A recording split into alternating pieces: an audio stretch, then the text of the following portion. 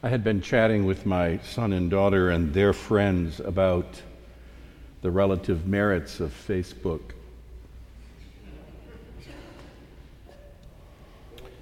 I was actually surprised to learn that a number of them, including my kids, that they had either neither ever signed on or had recently signed off. Although everyone did admit that they had a highly curated group of friends and family on Instagram, which, as you know, is brought to you by Facebook. My daughter pointed me to a blog addressing the 7 ways to be insufferable on Facebook, in which the blogger describes how annoying statuses reek of motivations like image crafting, narcissism, attention craving, and jealousy inducing. But this conversation got me thinking about all of the ways we market ourselves, because that's what Facebook and Instagram is in one sense. It's a great marketing platform. And that's how it's sold to us, really. Facebook reports to you how many likes you had each week. And you're made to feel bad if you didn't get any. What's shared in social media is a personally constructed presentation of oneself, right?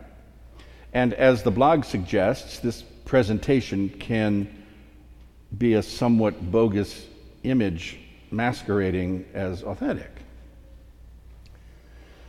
Of course, we don't need technology and social media to reveal that we have an innate tendency to hide behind projected images of ourselves. We humans have played the game of masquerade forever. I mean, isn't that how you spend a lot of your waking hours? Presenting an image of yourself in some form or context? That we're all liars and pretenders to varying degrees can hardly be denied, I think. We let others see what we want them to see, and we hide the rest. Take me, for instance. I'm an okay minister and have achieved a certain station, as evidenced by the address of this modest house of worship. Accumulated some academic degrees. I've participated in assembling a diverse and talented staff and congregation. And left to my own devices, I am inclined to take credit for all of it.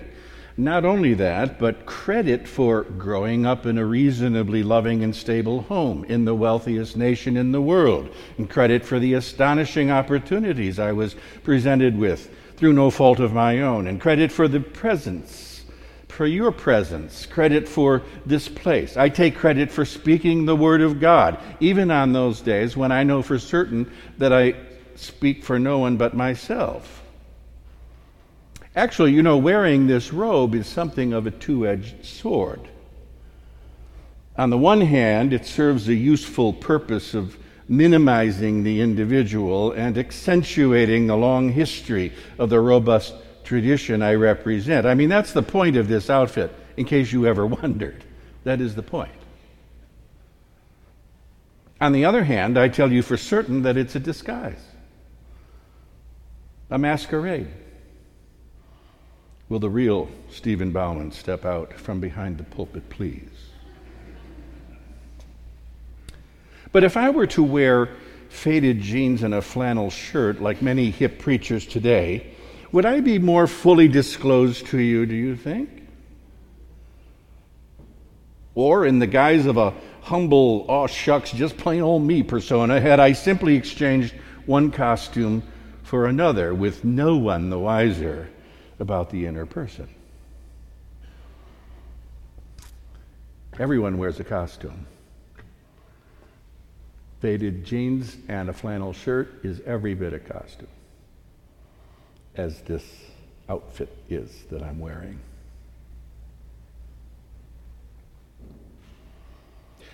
From the perspective of our spiritual tradition, there's a good one-word descriptor for me. And it's a word I rarely ever use in reference to myself, and I certainly don't share it publicly. And that word is sinner. That word has fallen out of fashion, of course.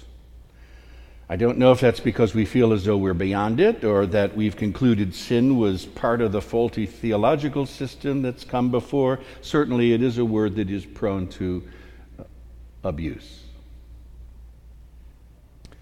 In these last decades, we've been weaned on more positive ideas, such as people are all basically good. We emphasize the importance of positive self-esteem, and that's a useful psychological concept up to a point. The power of positive thinking and so forth. Still, it's hard to make complete sense of the gospel without doing some homework about this word sin. For one thing, Jesus is frequently accused of hanging out with people that are referred to as sinners. They seem to be his friends.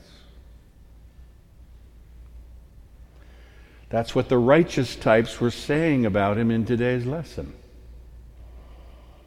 This fellow welcomes sinners and eats with them.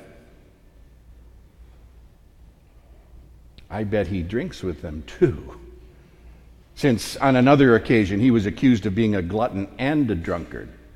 Lots of eating and lots of drinking going down with the wrong sorts of people. What's interesting is that those who are identified as the sinners are the ones who get Jesus' attention as opposed to the men in the temple. Evidently, the scribes think Jesus will be tainted by hanging out with the so-called riffraff. These righteous types have already determined who's in and who's out of God's favor. And true to form, Jesus overturns their suppositions. Paul, writing to his friend Timothy, referred to himself as a blasphemer, a persecutor, a man of violence.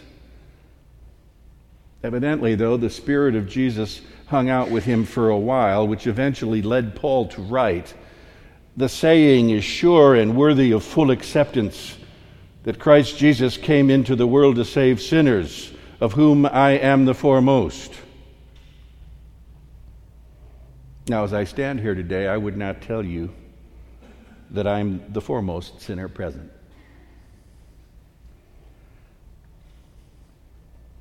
But I will say that I think I'm in very good company. And the use of the word good here is an ironic sensibility. We're all in the same boat. While I have my disguises, without even knowing what yours are, I would bet the house that you have them. We can't function, really, without them. And while I suspect that a pretty good sampling of the varieties of human weaknesses are represented here this morning, hidden behind our screen identities, from one perspective, that is all to the good.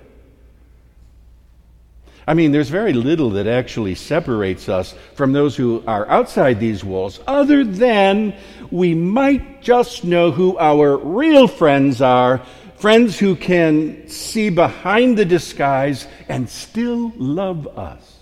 Still. And we know for certain that among them is this man named Jesus. If anyone sees us as we are, he does.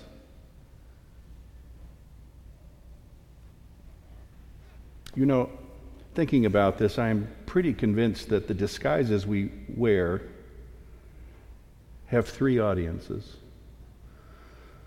other people, God, and ourselves. I think we wear disguises often to hide from ourselves. You might recall that John Newton, the composer of that famous hymn we just sang, Amazing Grace, was a slaver who eventually renounced his profession and became an active abolitionist. His tombstone epitaph sums up his experience. John Newton, clerk, once an infidel and libertine, a servant of slavers in Africa, was, by the rich mercy of our Lord and Savior Jesus Christ, preserved, restored, pardoned, and appointed to preach the faith he had long labored to destroy. John Newton is part of the Good Sinner Company. Jesus evidently hung out with him and probably sat at his table sharing food and drink, and I find some comfort in that.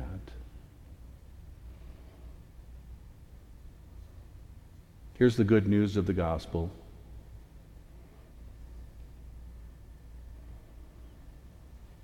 Here's the good news of the gospel. No masquerade artist falls beyond the range of God's grace.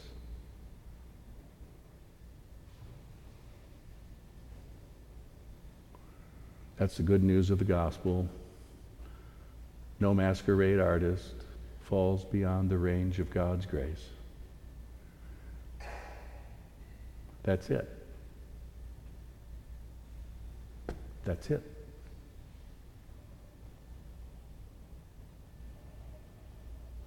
There is no so-called sinner, no outcast, no unworthy person, no one who falls beyond God's love.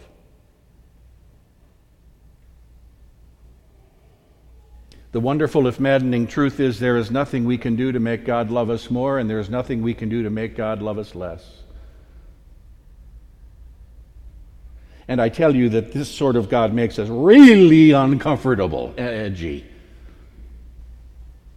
Oh my. Grace throws out our measurements of fairness.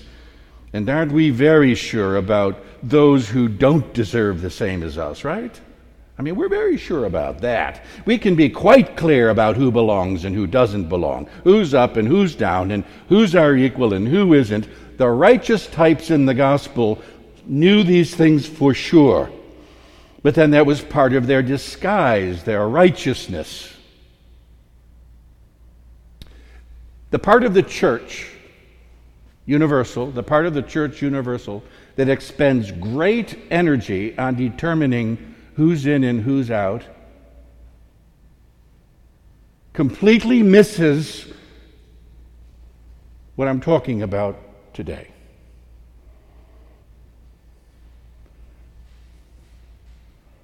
They practice a different faith than what I practice.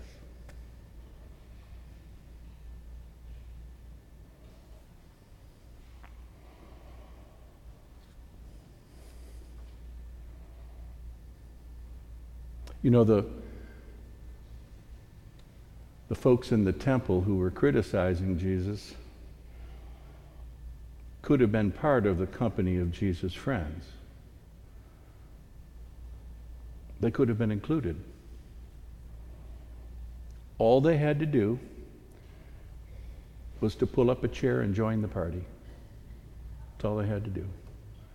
Pull up a chair and join the party. After all, that's what the wayward do according to the parables. When the lost are found, you need to throw a party. No wonder there's so much eating and drinking among Jesus' friends. They're constantly partying. And those of you that know me know that I find this behavior highly inspirational.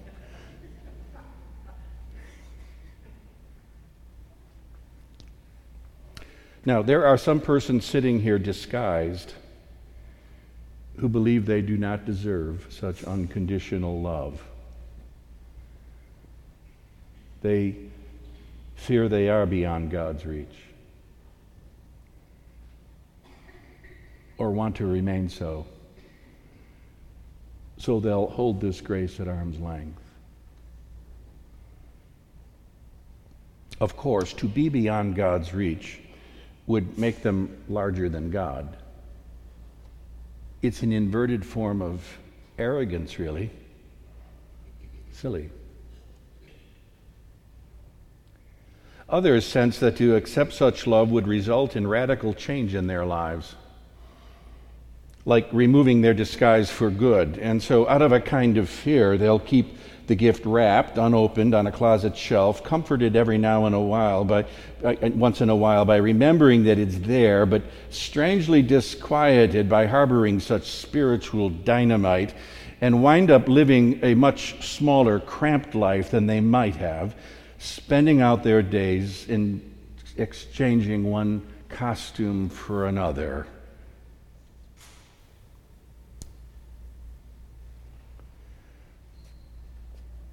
I have said it before, and I will say it again, and I'll say it again after that.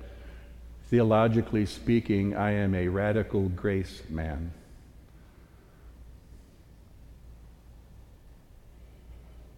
How else to account for the elevation of a criminal loser up into our sparkling golden mosaics?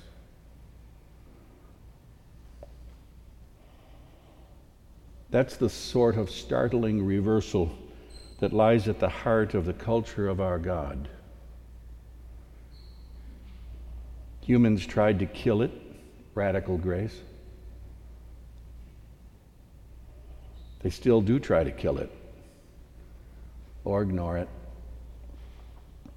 But it couldn't die, can't die.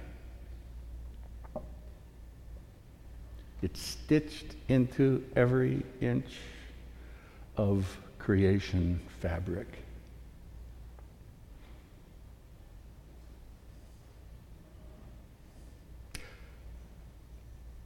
You sit with this concept, friends, and it will blow your mind.